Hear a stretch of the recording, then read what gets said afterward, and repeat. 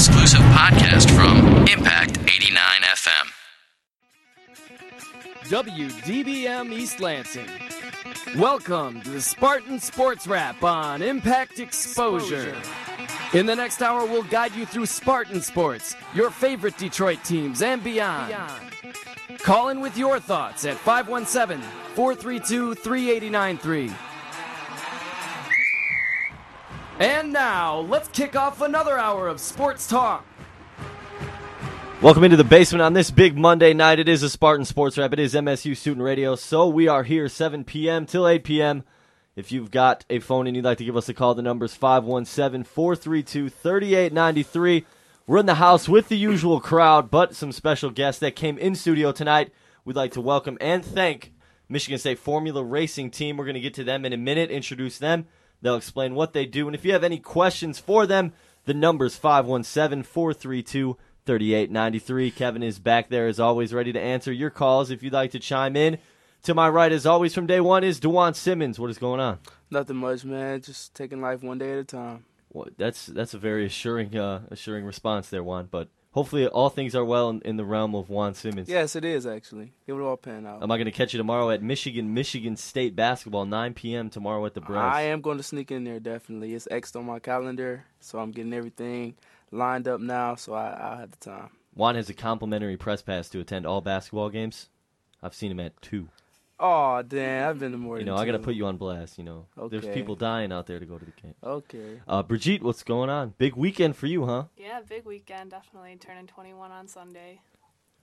So, Juan, are you gonna be there? Yeah, I am going to be there. You know what? Maybe Juan and I'll ride together. Good plan, Dan. We have a Spartan Sports Wrap Little party. little meeting. Party There we go. Celebrate Brigitte's 21st birthday. Rachel's so thrilled. Michigan State women on a 4-game streak. That's basketball, and that is your specialty, Rachel, along with fried chicken, Rice Krispie treats, and tacos. What is going on? Nothing much. Just really excited about the women and their success this week. I'm glad you use women.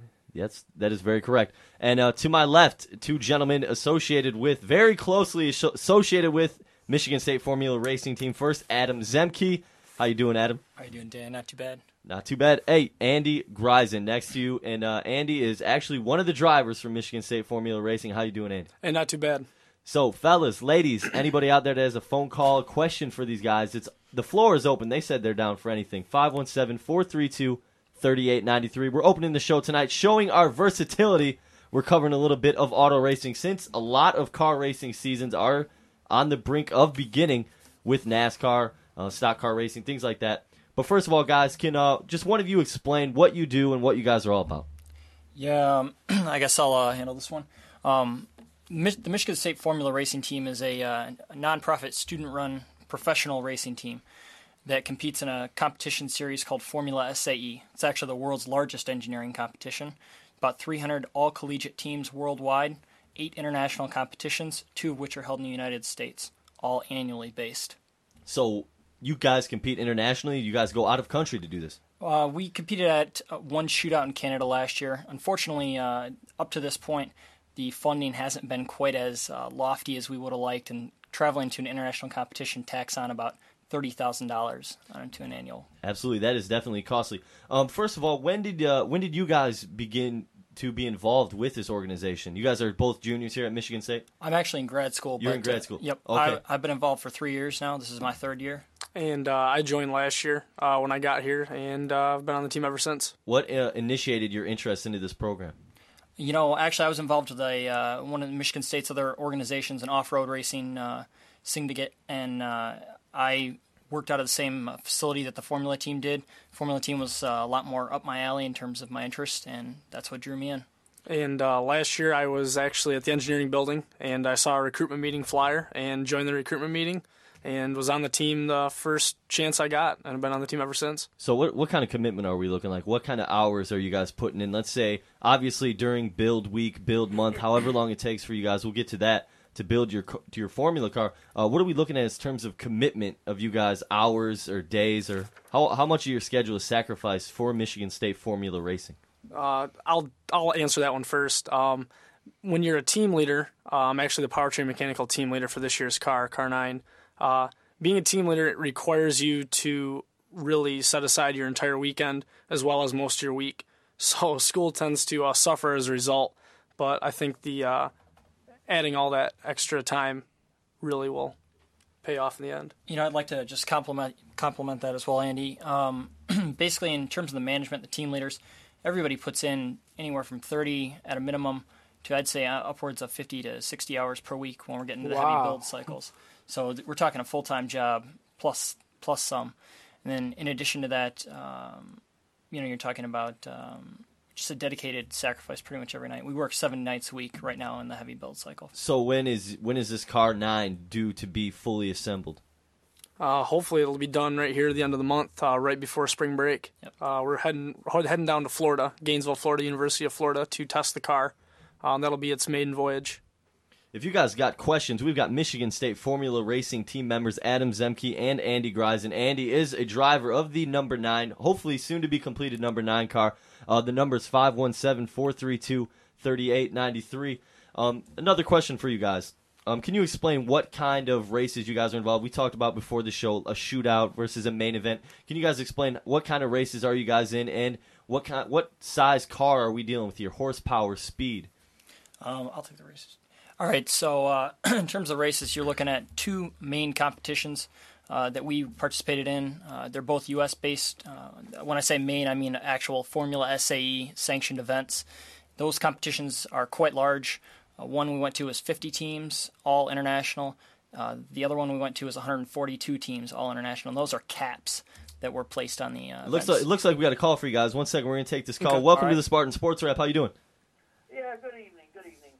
DD from Clinton Township. Got a question for these fellas. What kind of horsepower, actually, a couple questions. What kind of horsepower are you pumping out? A little bit about your engines, any turbocharging, supercharging, and do you strictly run the ovals, or do you get into any Grand Prix type racing? And I'll just hang up and listen to you on the web. Okay. Basically, we run a CBR 600 F4i engine out of a Honda motorcycle, anything you'd see on the street, And right now, last year we were making about 70 horsepower peak. This year we're making about 80 so far. I hope to make a little bit more as we near spring break, like I was talking about. As far as the restrictions on the engine, we're talking you can only run up to a 610cc motor for displacement, and you are allowed to run a turbo supercharger, but it must be downstream of the restrictor that is placed on our engine. We have a 20 millimeter diameter intake restrictor that every car is mandated to run, and that is going to be the big limiting factor as far as horsepower goes. And what are we looking at in terms of speed? How fast are you guys going to get this car up to? When I was driving last year, I think I had the car up around near 100 miles an hour. In competition, the fastest we might ever see is about 60 due to the type of courses we run. And I know that gentleman asked a question about the types of courses we run. Not so much oval. It's actually an open-wheel style race car. Looks like a small Formula One car. And we run an autocross style course with lots of switchbacks and not so many straightaways. So it's a lot of acceleration out of corners is the basis of the competition. Well, I was just wondering, where do you build actually, and where do you test? I'm pretty sure you don't, go down Grand River, testing the engine out. So no, unfortunately, I think the MSU police would have a bit of a problem with us driving on the main roads. In terms of the building, we have an off-site facility. It's out on Okemos Road, right across from Okemos High School. Jolly Road, across from Okemos High School. It's a engineering research facility. We have machine shop there, fabrication facilities, as well as a design area where we do the design of the car. In terms of the actual testing, we test on campus. Like Andy was saying, it's an autocross style competition, which means that we design our own courses. And so all we really need is a large tarmac or parking lot to set it up. We do a lot of testing out at the commuter lot, out at the lot by the pavilion. is that what the big trailer is out there by any chance? Is that you got? Possibly. I've almost hit that a couple times. Good to know. Good to know. I got a couple questions for you guys too. Who can participate on the team? Like, what are the qualifications for being on the formula? Absolutely none, actually. We will teach you everything that you need to know. That's one of the things we really pride ourselves on, is that it's open to everyone. We have a very diverse body, a lot of engineers, but also business majors, and we have a nursing major this year as well. Really just take someone who's enthusiastic about racing. So I got one more for you. You were saying that there's a couple girls on the team. What is their role on the team compared to what the men usually do? Just one and the same, actually. Andy was talking a little bit about him being a team leader. Our body team leader this year is a young lady by the name of Elizabeth, and her role has been one and the same as any other team leaders or any team leader that was involved with that responsibility previously. Okay. So when we get talking about all this stuff, you guys have a building, you guys have machinery, you guys have engines, parts. Where do you guys get your funding? Funding is procured all by students on the team. We're funded. Last year's car was funded by about 74 different sponsors. We have over 100 as of right now. It's all private donations, individual companies such as the original big three automakers, companies, local businesses, and actually international businesses as well have funded us. If you're just tuning in, we're joined by Adam Zemke and Andy Greisen of Michigan State Formula Racing Team. If you've got a question, strictly Formula Racing at the top of the hour here, 432-3893. It's area code 517 if you're outside of the Lansing area. But to move forward with these guys from Michigan State Formula Racing, can you give us a little bit of the history, races you've won, participated in? How successful is your program? All right. In terms of the program, we've been around since about the mid-1980s. Here at Michigan State, competition originated in the early 1980s. In terms of the races, the highest we've placed, as I said, last year's competition, the biggest one we participated in was 142 teams. And we placed 9th at that particular venue. We also ran in a shootout sponsored by Road and Track magazine, where we narrowly missed first place by about 0.4 of a second, so very close. And that was an event last year as well. We've placed 3rd up to that point in one of the official Formula. Also, I'd like to talk about the University of Toronto shootout. Yep. That was when we were in actually September. We were back in school. And we prepped our last year's car 41, ready to go to Toronto, and we placed 2nd there. So that was a big accomplishment. So what's behind the naming and numbering of these cars? Is there any significance behind 41, behind number 9? What's the deal there? Sure. Car 41 last year, that was actually the number that we registered at. And as soon as you start to place in the top 10, that becomes your number for the previous year. So car 41 placed 9th last year, and now we're car 9. Hopefully next year will be car 1, So Andy, you're a driver of the Formula car. How do you become a driver? Do you volunteer? Do you have to take special training, pass tests? What's the deal with that? Last year, how it was handled, and it's probably been handled in a very similar fashion this year, is once you're on the team and you put your time in, and we could tell that you're a dedicated person and you want to be on the team, we take everybody who has an interest in driving, go through a little bit of physical driver training, and we sit down for a little bit of driver training as far as technique goes. And then the big test comes in spring break. We have all the new guys get in the older race cars. We set them loose on the track, see if they're consistent, see if they're fast, and then we basically, the team leaders and the chief engineer and project manager, kind of see who's going to be a candidate for driving. Not to condone speedy driving, but as a driver, what are some tips? Being a race car driver, I think my biggest tips are to be smooth. Overall, it's a hard thing to describe. You want to be smooth with your driving, smooth on the gas, smooth on the brake, and the transitioning between the two. So, are you clutching and shifting gears manually, or is that? We do shift gears. We do shift gears manually. We usually don't use the clutch on the upshift. Sometimes, occasionally, we have to use it on the downshift, but mostly we don't use the clutch so much. It's a motorcycle-style transmission, so if you let off the throttle a little bit, you can shift fine. But as far as the more technique goes, I would recommend your breathing is one of the biggest things. Learning how to breathe when you're this is a very physical style racing. It's not so much the oval. We have a lot of upper body turning in the car because it's a manual rack and pinion steering. There's no power steering in this car. So it gets tiring on your upper body. So learning how to breathe is proper, and learning how to be smooth yet aggressive. Be fast, but you want to be smooth with the gas and the brake. So this is a great segue into our next topic. You talked about the physicality of this activity. Is race car driving a sport? Absolutely. I believe in all aspects. Mentally, race car driving is just as intense as, like, for instance, wrestling.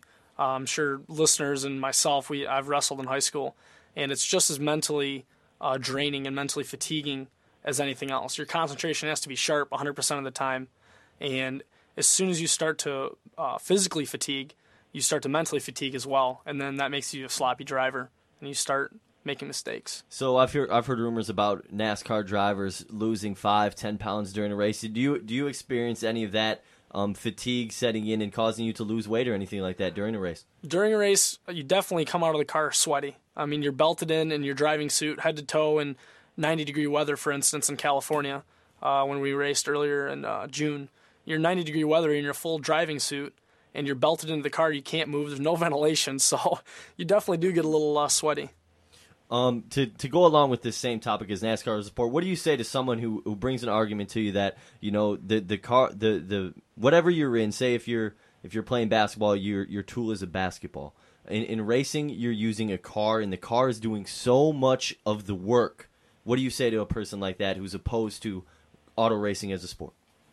I would probably have to say the only thing I could say to that is you have to at least drive this car to understand basically what it's all about. I used to tell my parents about how I had to be in shape and how I had to eat, watch what I ate, and stay hydrated to do this. Well, at the top of my game, and they didn't really believe me. And they had a chance to drive. Both my mom and dad drove the car at our sponsor drive earlier this year, and they both agreed that they are definitely surprised at how much strength it takes to drive a car with no power steering. So basically, it's like you have to experience race car driving yourself before you Yep. can make a judgment. Anybody can sit there and say, "Oh, I could do that any day of the week." It's just like driving, my car around.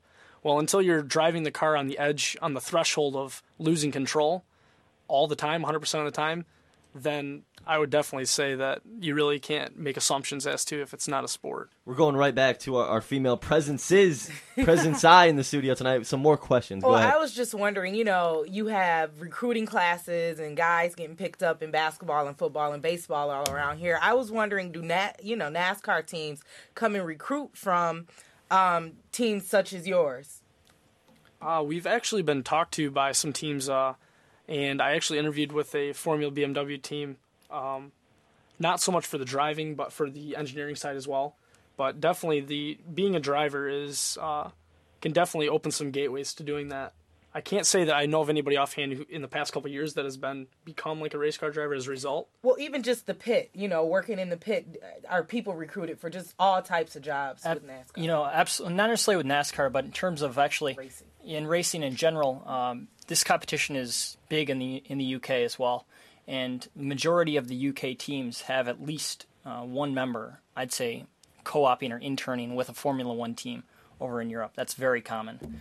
And in the United States, the competition is very well respected in the realm of the OEM industry as well as motorsports.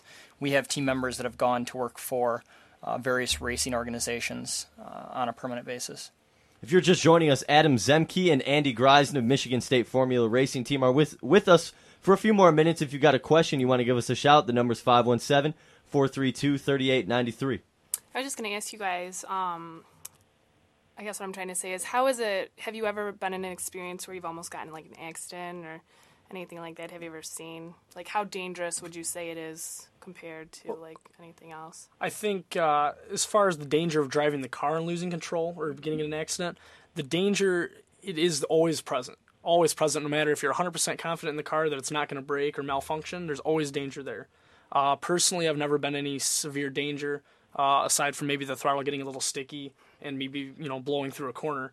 But actually at competition this year in Romeo, Michigan, we actually saw a car that was in front of us in one of the endurance events that actually burst into flames. Wow. So you definitely have to be ready to unbelt yourself at a very quick rate to get out of the car.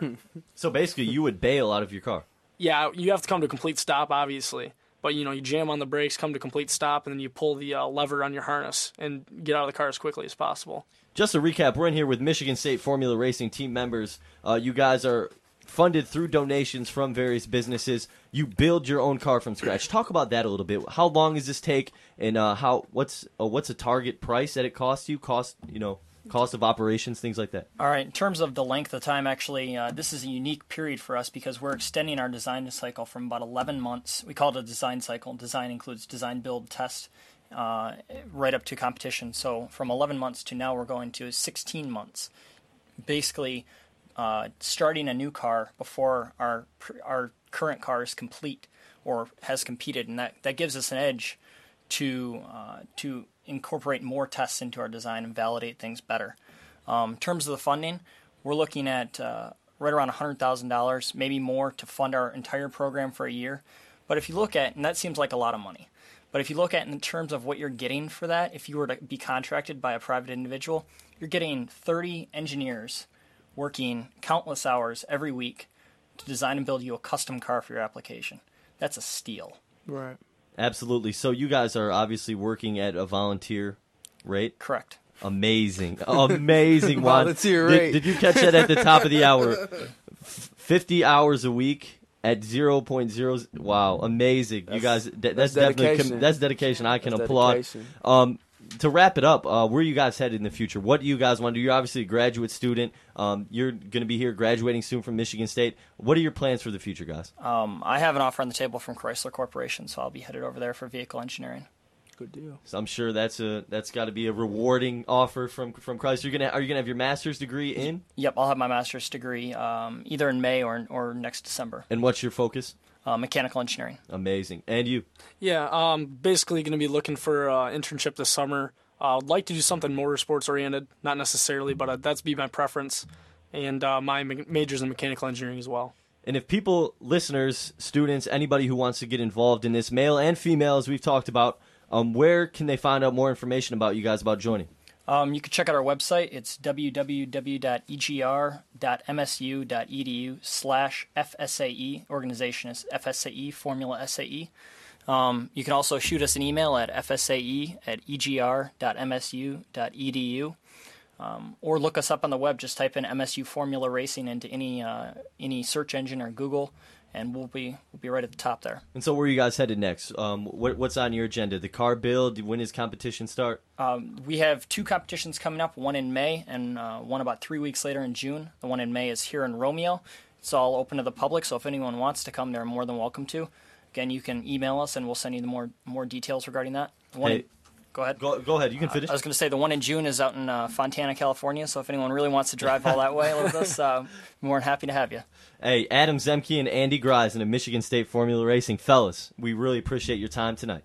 Thanks for having us in. We're going to take a quick break. When we get back, we're going to get into some Michigan State women's and men's basketball, talk about what John L. Smith, yes, the former head coach here, had to say about Illinois football. Yes, shocking but true. And we'll wrap up the hour with some tournament talk. Stay with us. You're listening to the Formula Racing Sports Talk radio show. Let's go. Stay with us.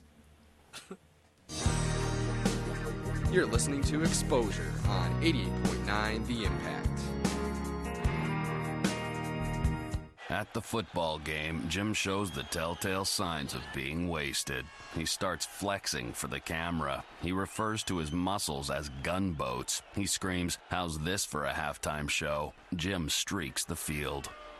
It's easy to tell if you've had way too many to drive. But what if you've had just one too many to drive? Never underestimate just a few. Buzz driving is drunk driving. A public service announcement brought to you by the U.S. Department of Transportation, the Ad Council, and this station. For more variety than you'll hear on any other station, listen to the Impact Primetime, where you can find a different specialty show every night of the week. Sunday nights, check out Sitter Spin from 8 to 10 p.m., where you can voice your opinion on what new music we play here on The Impact. Only on Impact Primetime. You're listening to Exposure on 88.9 The Impact. Phone lines are open at 432-3893. And now, back to Exposure. Welcome back to Exposure. Honestly, that had to be the most enlightening 23 minutes we may have had on this show. I learned so much. Thanks to Michigan State Formula Racing Team for joining us. And thank you guys for listening to us. If you're Dr. Fulu Ugandimu from the Michigan State University Journalism Department, special thanks. That's my professor. He said he may be listening. So you always got to give a shout out to the professor. And anybody else out there, the Forzana, the Spartan Village crew, hey, we thank you for listening, as is Brigitte's family, I'm sure, because you are just so precious. I can only imagine what you're getting for your birthday. Brigitte's birthday, the big number 21 coming up on Saturday. Oh, man, so excited. So excited. I can only imagine. Juan and I will be there to observe exactly what goes down. As we have already brought our 21st in. Yeah, so. we're grown. Yeah. But we're back, and you can be with us if you'd like to join. 517-432-3893. Kevin is kicking it, and boy, has he just been enlightened in the area of Formula Auto racing. And yes, it is a sport. I'm convinced after tonight. I'm not sure if Juan said minimally nothing. Wow is that all? It was a big learning experience. I had to sit back and try to absorb as much as I can. I talk about the throttle and the upshift and the clutch and the power trans. It was a lot. You're just used to pushing the gas, aren't you? Exactly. I just push the gas and go. So I had to step back and show some appreciation to the guys. You know what? You better stay with us, folks. Coming up this hour, just in a few minutes, I'd say about 5 to 10 minutes, special guest Maya Johnson will be joining us from the women's basketball team. If you're not familiar, she hit the game-winning three-pointer yesterday at Purdue. Yes, number 13, formerly ranked number 13 Purdue yesterday, to put the women's basketball team to number 24 in the nation and 10-2 in the Big Ten. They'd be in a tie for second place. And they will be 19-6 overall, a guaranteed NCAA tournament bid, unlike the men. We'll get to that later. But before we get to anything, John L. Smith had some comments to say this past week with the New York Times. A very, very interesting one. Brings us to the area of recruiting.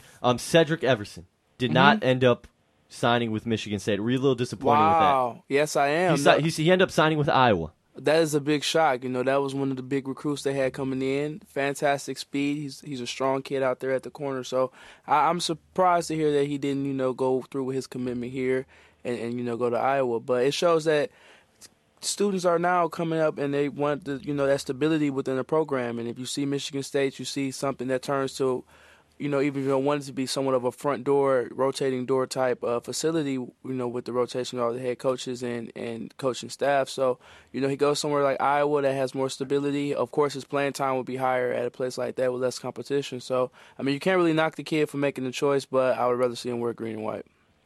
John L. Smith has been recently dismissed as the head coach here at Michigan State, but he expressed his view about the recruiting situation at the University of Illinois. Okay, Illinois has the number 1 recruiting class in the Big Ten.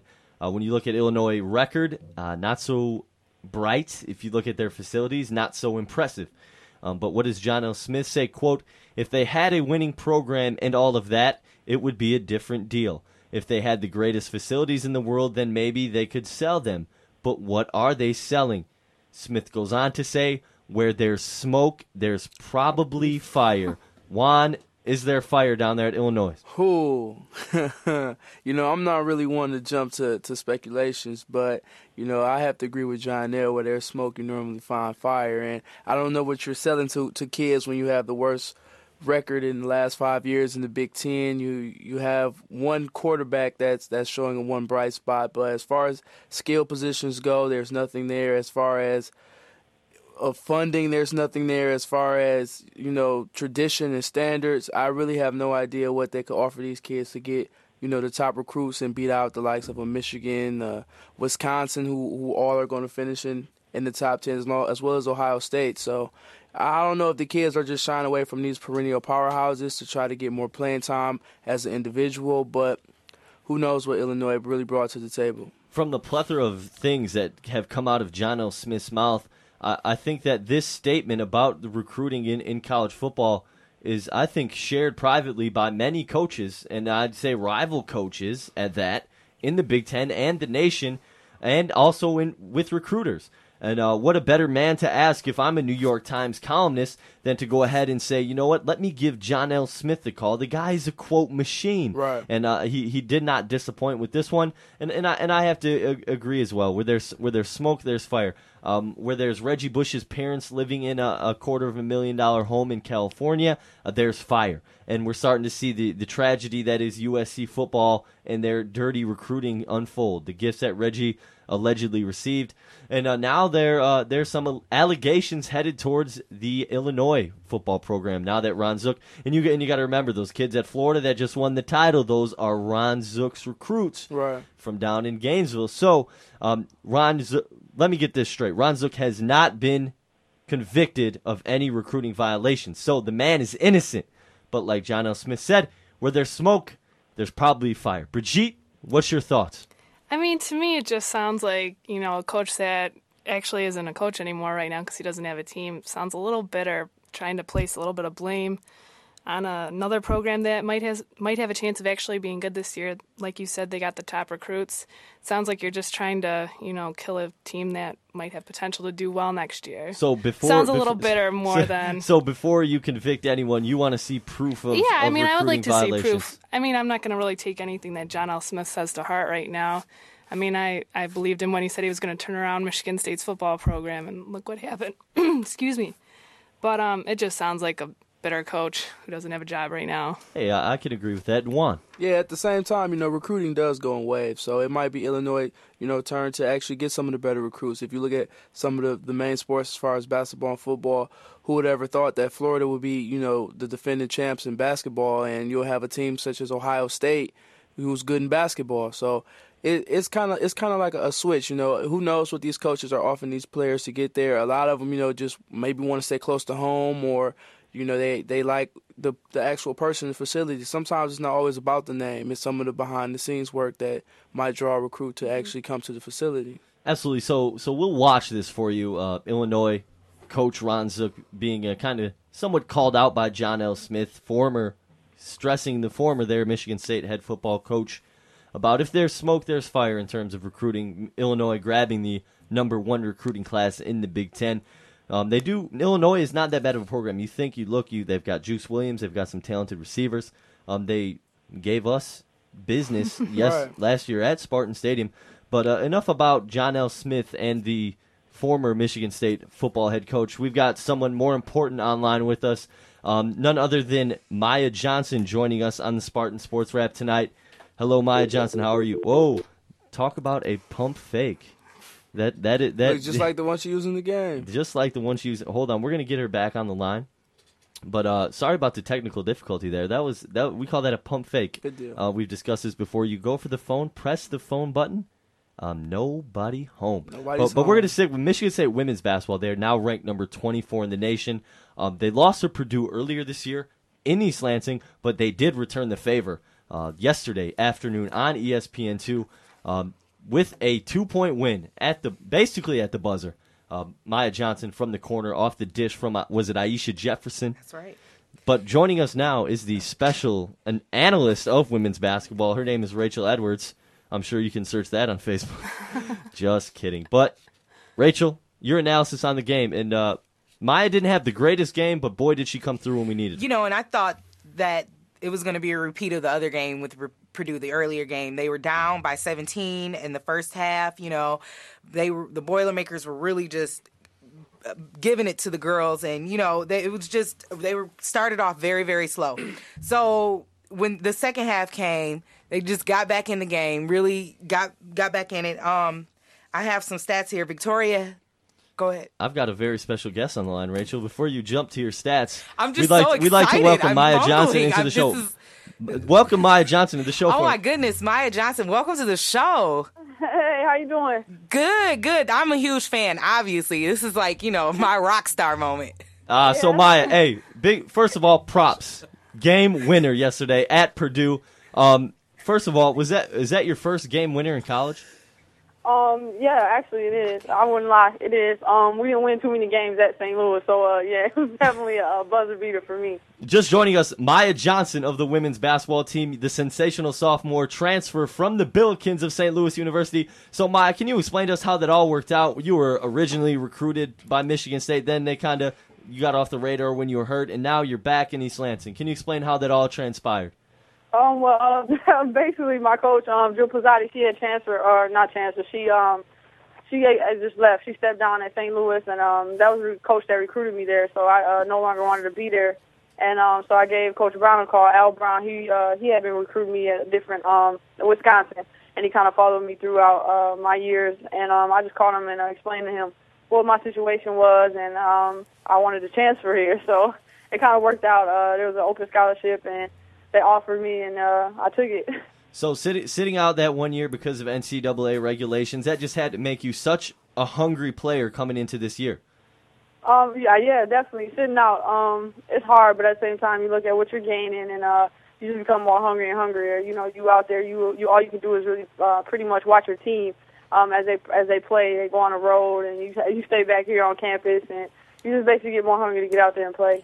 As far as you just transferring into Michigan State just over a year ago, how do you think the chemistry of this team is now that you've got some freshmen in the starting lineup that have been rotating in and out with Alyssa DeHaan? You're a new face to the starting lineup with VLP and Rennie Haynes. How's the team chemistry? Overall, I think our team chemistry is great. We love each other on and off the court. We definitely learn how to play together. We come a long way from November till now, and I think we're improving. And we're also a deep team. We have so much depth, and I think we all can contribute in so many ways. In your first season in the Big Ten, you're averaging just below 9 points and 4 rebounds a game, starting for the Michigan State Spartans at guard. Did you expect yourself to be this productive this early in your career here at Michigan State? I mean, I think I could. I know I could make an impact. It was just me finding my niche. You come in, I was rusty. You're playing against better competition. I just had to wait for my time to come and gain my confidence stuff back. I think I'm definitely a contributor, and I'm showing it now. All right, you're shooting 34% from the field, but you're shooting better from three-point range. Is that your specialty? Yeah, I'm more of a three-point shooter. That's what I'm known for, basically, three-ball. I'm definitely developing more of a mid-range game.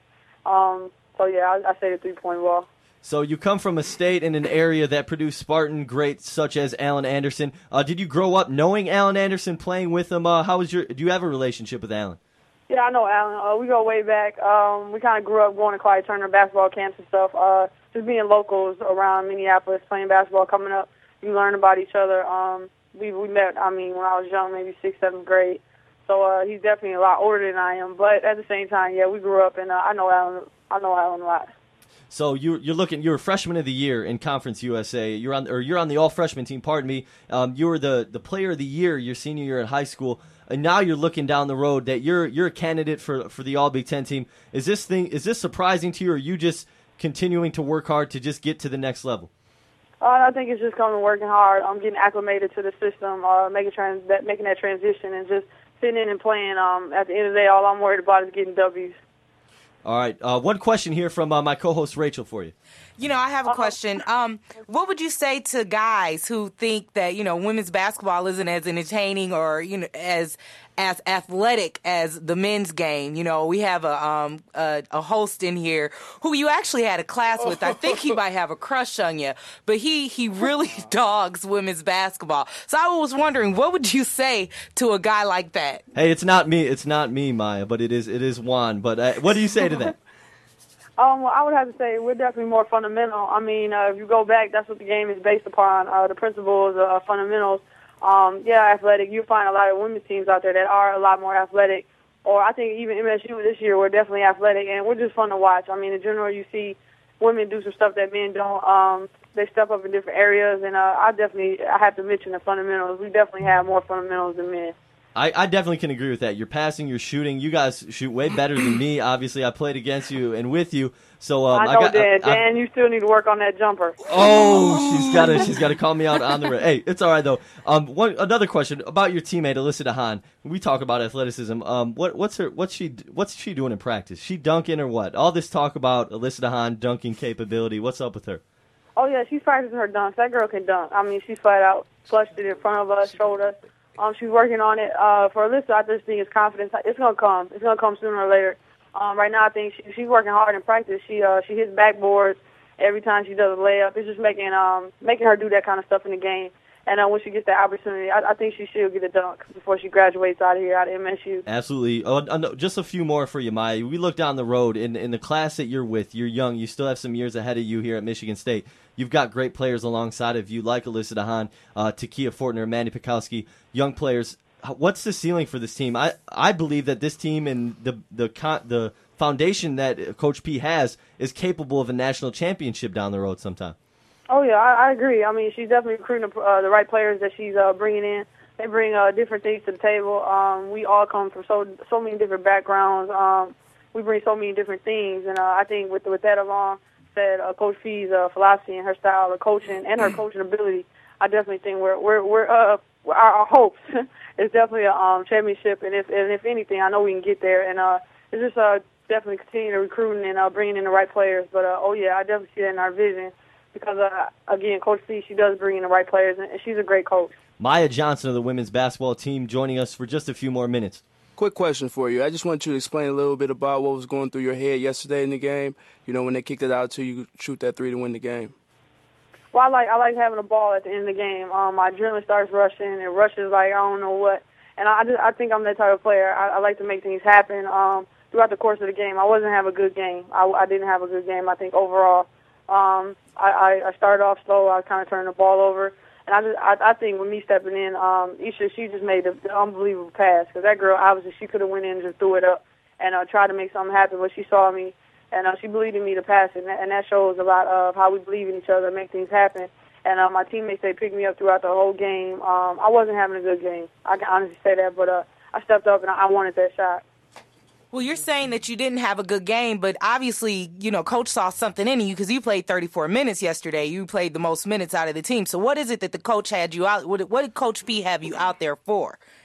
I think the biggest thing was my poise and defense. I was definitely in a defensive attack mode. I was out there. I was trying to make things happen on defensive end. I sometimes had rushed some shots on the offensive end, but I think my overall defense was pretty good. Maya Johnson, we thank you for your time. We know you're busy, probably got a bunch of homework, bunch of things to take care of. Hey, thanks for Maya Johnson of the women's basketball team. All right, thank you. All right. Maya Johnson, great, honest person right there. Good deal. Humble. Very humble. Got to respect that, and got to love that she is going to be here for another 2 seasons after that, and I'm sure. Yeah, I'm pretty sure Juan's pretty happy about that. I'm stoked about women's basketball, and I'm sure that that Coach P's stoked that she'll be around, and you know, I see some All Big Ten. I see some considerations for Big Ten Player of the Year definitely down the road for her. Mm-hmm. She's definitely showing us what she can do in her inaugural season here at Michigan State. It's tough to get acclimated to the Big Ten, and obviously a tougher defensive conference. Get to Coach P's zone defensive system that she's so highly touted for, coming from St. Louis, having to sit out that year. Very impressed with the way Maya Johnson's played. In the preseason preview, we said that she was one of the X factors this year. And she has a huge advantage over most people due to the fact that she is honest with herself. And when you're honest with yourself as an athlete, well, not just that, just in life, it allows you to prove on your weaknesses a lot quicker because you don't deny them, you don't hide from them, you don't run from them, you take them head on. So that's gonna really start to show in her game as her confidence grows. Stay with us. We're going to take a quick break. When we get back, we'll wrap up Michigan State women's basketball, and we'll get on to the fellas, and we'll wrap up this hour with a little bit of tournament talk. Where do the Spartans stand? We know the ladies will be in, but where will the men stand when it's all said and done? And, yes, we'll give you a little heads up on the big week in Spartan sports, where they're playing and who they're playing against. Stay with us. You're listening to the Spartan Sports Wrap.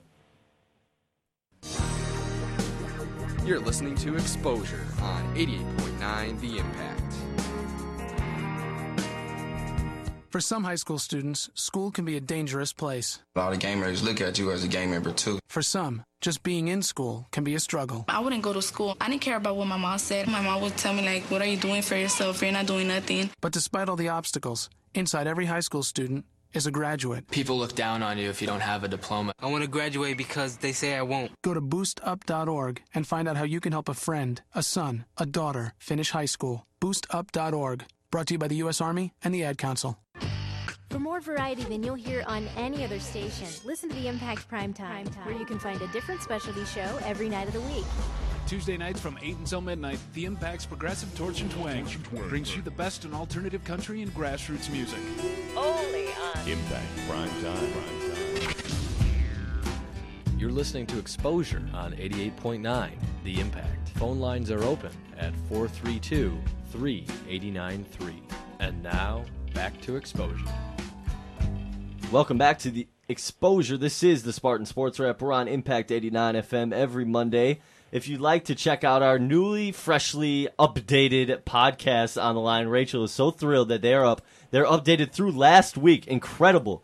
I'm loving the guys that are taking care of this, our computer-savvy guys here at the Impact.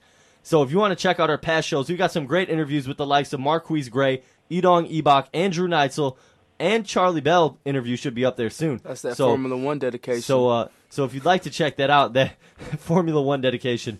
Okay, I still can't believe that these guys are volunteer 50 hours a week to put, and I believe every second of it. And that's what the kicker is, that you can find 30 guys who will give you, well, guys and girls, who will give you, 50 hours a week. That's the kicker. Yeah, that's amazing. But obviously, those guys before the show, they profess that they are gearheads and they love every minute of it. But anytime you've worked on a car, obviously, when you start working on a car, the time goes longer and longer and longer. You run into more things you got to do. It's just time just multiplies quickly. So props to those guys for coming in. Man, MSU Formula Racing, followed by Maya Johnson.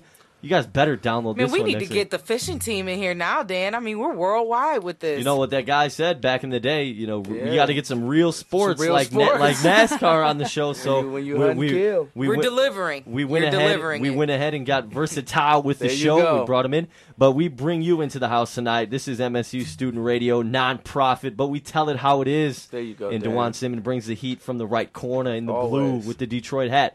Back to Michigan State women's basketball. Just a quick wrap-up. They're 19-6, 10-2 in the Big Ten.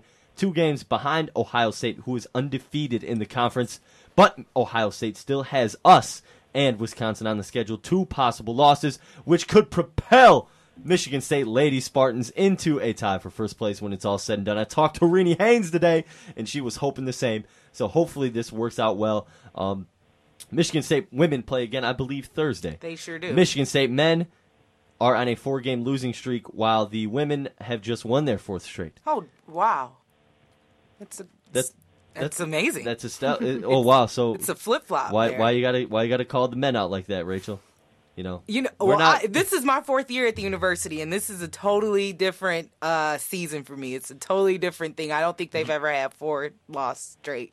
Well, we're not the only ones. We'll talk about the Duke Blue Devils here in a minute. We will talk about Duke. If you go to any school outside of, Durham, North Carolina. Raleigh, Durham. Yep, you are not truly a fan of the Duke Blue Devils. I met a few outliers that are fans of the Blue Devils, but good to see the Duke Blue Devils on a 4-game losing streak. Yes, I'm sure Misery Loves Company? I'm sure Izzo has been having some calls with Krzyzewski lately. Yeah, but why do we pronounce his name Krzyzewski? You ever look how his name is spelled? Yeah, that goes with the whole Duke Brett Favre. Scheme. Yeah, that's it's under the Brett Favre rule. Brett Favre's name is spelled Favre. I do not understand why we pronounce it Favre, but every media guy had always pronounced it for. Maybe he's trying to make it easy on us instead of Favre.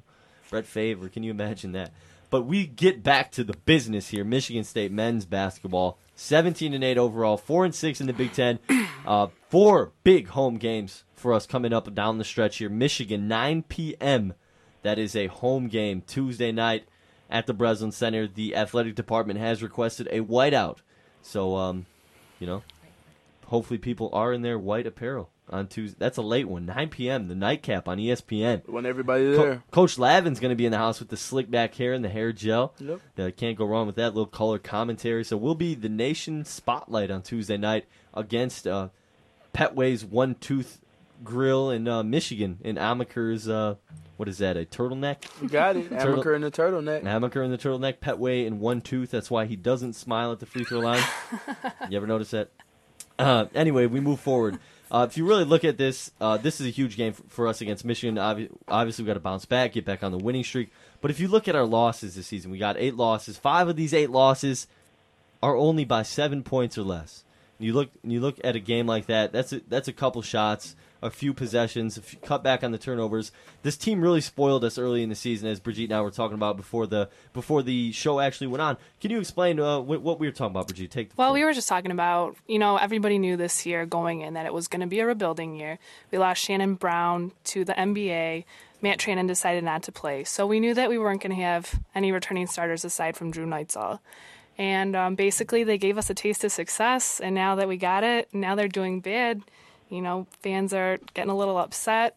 But, with due respect, they expect a winning team when you go to Michigan State and you're watching basketball. Absolutely. Unlike our partners down there in Ann Arbor, where if you're watching Michigan basketball, you're expecting someone to be getting paid, I guess. No, what is it? Weber, Howard, $1 million, whatever. Fab Five. But hey, Chris Webber's a Piston now, so everybody loves him. He's been playing well, though. It's a short-term memory of the public. Yeah, the public has a very short-term memory. Never stopped loving him. In terms of winning. Yeah, you have. Past 8 Mile. Okay, maybe it's different. We move forward. 5 of 8 losses on the season by 7 points or less. 517-432-3893 is the number. If you'd like to chime in on some Michigan State men's basketball, women's basketball, or what John L. Smith had to say about the Illinois recruiting predicament. We will move forward, though, with Michigan State men's basketball. And we look at the game, and a lot of fingers pointed to fatigue in that Purdue blowout where we only scored 12 points in the second half. Yikes. If you really think about it, Drew Neitzel is playing more minutes this season than anybody dating back to Steve Schmitty Smith in 1990-91. In the last 4 games alone, D. Knight is averaging 39.5 minutes. Folks, you only play 40 in college basketball. So you're telling me this kid's only getting 30 seconds of blow every game? And we're not talking about the movie, okay, Juan? we're not talking about the illegal substance. We're talking about a break in the game. Yikes. Those losses weren't truly upsets, though. You look at 3 out of 4 of those games we lost in this 4-game losing streak. We're on the road, and we had to face number 3, which I think should not be number 3, Ohio State. Why isn't Wisconsin ranked higher than Ohio State? I don't know. I don't vote. Maybe they should give the old Impact a call and let me get a vote on that. You go. You know, what happened when Ohio State played some top-ranked opponents in the top 25? I think there were 1-3 against the top 25. Wisconsin gave them the business. Yes, they did. No, was it North Carolina as well? North Carolina got them for 1, and Florida got them for 1. Yeah, so what's going to happen in the tournament? Whoop. Bubble will be popped. I wouldn't be surprised if Ohio State lost in the first round. I see this year, not to jump too far ahead, but if a Cinderella's ever going to pull it out, I say this year's got a good chance because you have some strong teams in a lot of different conferences, such as Butler, the Pac-10's picked back up. So you got a lot of different spots that they could get hot at the right time and actually make it happen. So looking at this season, we've lost 4 in a row. We're obviously right on the bubble of this tournament. Is this a down year in your eyes? Personally, no, I don't think it's a down year. I think what it is a tribute to their inexperience. When you reach a point in the season like you are now, coming down to the home stretch, the last 10 games that are so critical, or 10 or so games that are so critical, you need that one person, that one leadership you can rely on, who when you get those down spots in the game, when you're tired, when you don't want to move forward, you have that one person who has that drive, who has the desire to push forward. And Drew Neitzel is definitely a strong player, he's a strong candidate, but right now he doesn't have what it takes to do it all by himself. Scoring has been a problem, and it will continue to be a problem. The way that Izzo coaches, he's used to coaching and running an offense that has multiple weapons in there.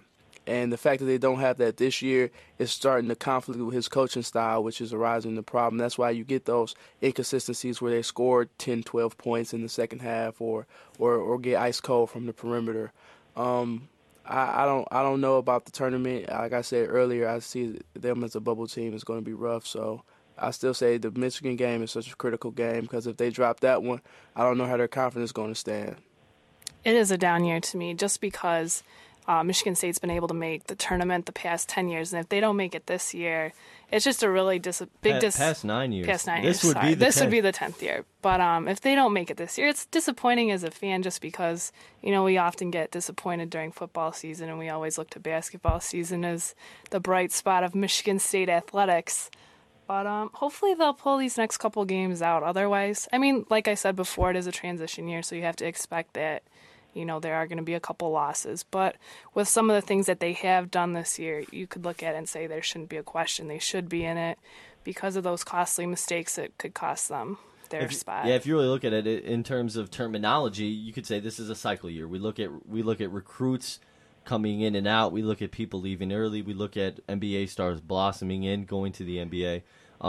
If we had Shannon and Trannon, we would be battling atop the Big Ten, I believe, and we'd have a Big Ten Player of the Year candidate and National Player of the Year candidate in Shannon Brown, I think. Mm-hmm. And along with Matt Trannon, he is that guts and glue guy that holds everything together, that go-to rebounder who gets the little things done that we haven't been able to get done consistently. Trannon, I believe this year would have brought us 10 points and 8 rebounds a game this year. The hustle plays. That's what he would have brought, the hustle plays. And the intimidator. Right. People are scared of Matt Trannon. And with the lineup, I wouldn't have been surprised if you saw Matt Trannon at the 3 if he would have played basketball this year. With the, let's say, Drew Neitzel, Travis Walton, Matt Trannon, Raymar Morgan, and Goran Suton. That'd be a tremendous lineup with tremendous length. And, man, just the thought of having Shannon and Trannon, but obviously we do not have them. The reason I bring this up is Coach Izzo today, his press conference, really touched on the point that, if all would have gone to plan, Matt Trannon would still be here, and Shannon Brown would be as well. But obviously that's not how the cards fell. But Tom Izzo's still doing a great job with the resources he has at hand. Drew Neitzel playing his tail off. He was hounded by that Purdue defense, but I guarantee Drew Neitzel will bounce back tomorrow. The kid is tremendous at bouncing back, mentally strong. He's been there before. I just despise Michigan. So I cannot see us losing to Michigan. We got, I'd say, I got to use appropriate language here on the air. Last year in Ann Arbor, you really, the officials pretty much, took that game over. Yeah, they did a lot that game. We'll leave it at that. Yeah, I hate when the officials become the fifth man on the floor for the Wolverines, and they tend to have that. I don't know how that happens, but that's a whole different story, Juan. That's a whole other road to walk down. Yeah, we can't go down that dirty, dusty road there. Exactly. But obviously, I consider this just a cycle year. You look at what could have been and what we're given and what we've done so far. We're 17-8 in a tough Big Ten. I'm sick of hearing about how the Big Ten is down this year. If you look at the middle of the Big Ten, there are some strong teams, albeit they don't play consistently strong. But Purdue is 13-1 at home. You're not, or 14-1 at home. You're not that good at home just because it's your home court. You're good because you're a good basketball team. Illinois, you got to look. Illinois just recently went to a Final Four with us back in 2005. Purdue, a solid team. Landry and Teague. Landry is going to be up there, first team All Big Ten area. These are good teams, and I think the Big Ten deserves more credit. This is here we're segmenting into our tournament talk than just 3 teams being submitted into the tournament. We hear talk of, obviously, Ohio State, Wisconsin, and Indiana. Yes, those 3 are in, but I wouldn't be surprised if the Big Ten deserves 5 or 6 teams into the tournament. Yes, these Mid-American conferences are good and this, that, the other, but come to the Big Ten, play our conference, play the tough style of defense and the rugged ball we play, and see if your record's not 4-6 after 10 games of the conference. It's the same thing that happens to them in football as far as the Big Ten Conference goes.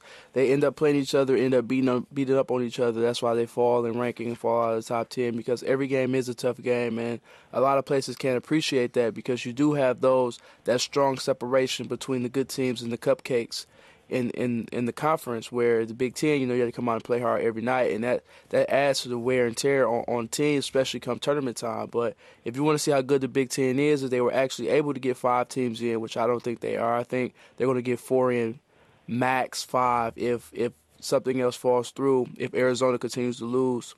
But they just knocked off Oregon, so that's going to put the pressure on, because the Pac-10 is definitely going to get at least 5 or 6 in this year, because they've been getting, quote-unquote, robbed a little bit these last couple of years. So they're going to take advantage of that. And you always have the Big East with their, seems like 100 teams. They're going to put in a decent amount. So, and of course, you have the conference winners. So it puts the pressure on the Big Ten, but they're talented all the way through, and I wish people could get a chance to see that. Absolutely. Is there a stigma coming from the beginning of the year tournament, the ACC Big Ten Challenge? Obviously, we struggle. The Big Ten horrific in these ACC Big Ten challenges. I'm for sure we haven't won the last 2 challenges, and it seems that we just get we played Maryland this year. Right. It just seems that the Big Ten gets embarrassed, and we get a stigma placed on us that we're not a good conference, and people will say, you know what? We'll look at the Pac-10 and say, a top-tier team lost to a bottom-tier team, but what's that? That conference is strong top to bottom, but then we say the Big Ten, they're just simply top-heavy. I'm sick of hearing it. This is a great conference. We play great defense, and I'm saying, like you said, 4 or 5 at the max. Michigan State has some work to do, and what is that work to get into the conference, into the NCAA tournament, pardon? I believe they have, 8 or 9 games left? Correct me if I'm wrong. Maybe 8, maybe 9. 6. 6 left? Yes, sir. 6 okay, games. 6. They're going to need at least 4 out of that 6, and they're definitely going to need that last game of the season against Wisconsin. Wisconsin at Wisconsin. Mm-hmm. They're going to need that Wisconsin at Wisconsin. I think that'll push them over because they're still a bubble team right now, and recruiters also have, well, not recruiters, but as far as the bracketeers go, the committee, they have a short memory as well. So that Texas game is not going to really hold as much clout. That Wisconsin win at the end of the season would be so fresh. Right, it would be so fresh in their minds, coming off at the end of the year. The tournament will start the next week and a half after that. I say that would be the best chance to get there, and they could pull that one off. I see us realistically getting 3 out of the next 4. Michigan, Iowa, and Indiana all at home. And when we travel to Michigan, I really think we can get that one done as well. Mm-hmm. The true test comes with those 2 Wisconsin games. We at least have to pick up one of those games. Need one of them. Got to have one of them. And Wisconsin is actually feasible because Wisconsin isn't a running gun team. Even though they're good, they're not going to put 80 or 90 points on you on the scoreboard. They're not going to hang that on you. They like to be in the 50 to 60 point range. So if Michigan State could come out and do like they did that first Ohio State game and get some shots up, they could actually be in the ball game. Like Wisconsin's not going to run you out of the gym. All right, that's a wrap for the show tonight. Michigan State plays Michigan tomorrow night at the Breslin Center. 9 p.m. tip on ESPN. Saturday, we play 2:30 p.m. That is in East Lansing as well, as are the next 2 games against Wisconsin and Indiana. Don't forget that Indiana game on the 24th. That's a Saturday night, 9 p.m. tip. That's College Game Day coming to town into East Lansing, so I'm sure they'll be broadcasting. I believe it's from 11 a.m. to 12 p.m.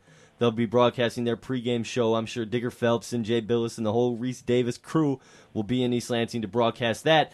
But to broadcast again next week, we'll be back on WDBM East Lansing, and this is the Spartan Sports Wrap. Be sure to check us out every Monday night, 7 to 8 p.m. And, hey, check us out online at www.impact89fm.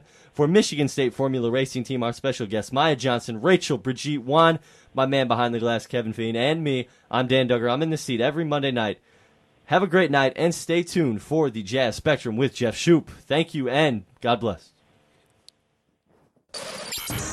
Thanks for listening to the Spartan Sports Wrap on Impact Exposure. Tune in next Monday at 7 p.m. for more commentary on your favorite teams.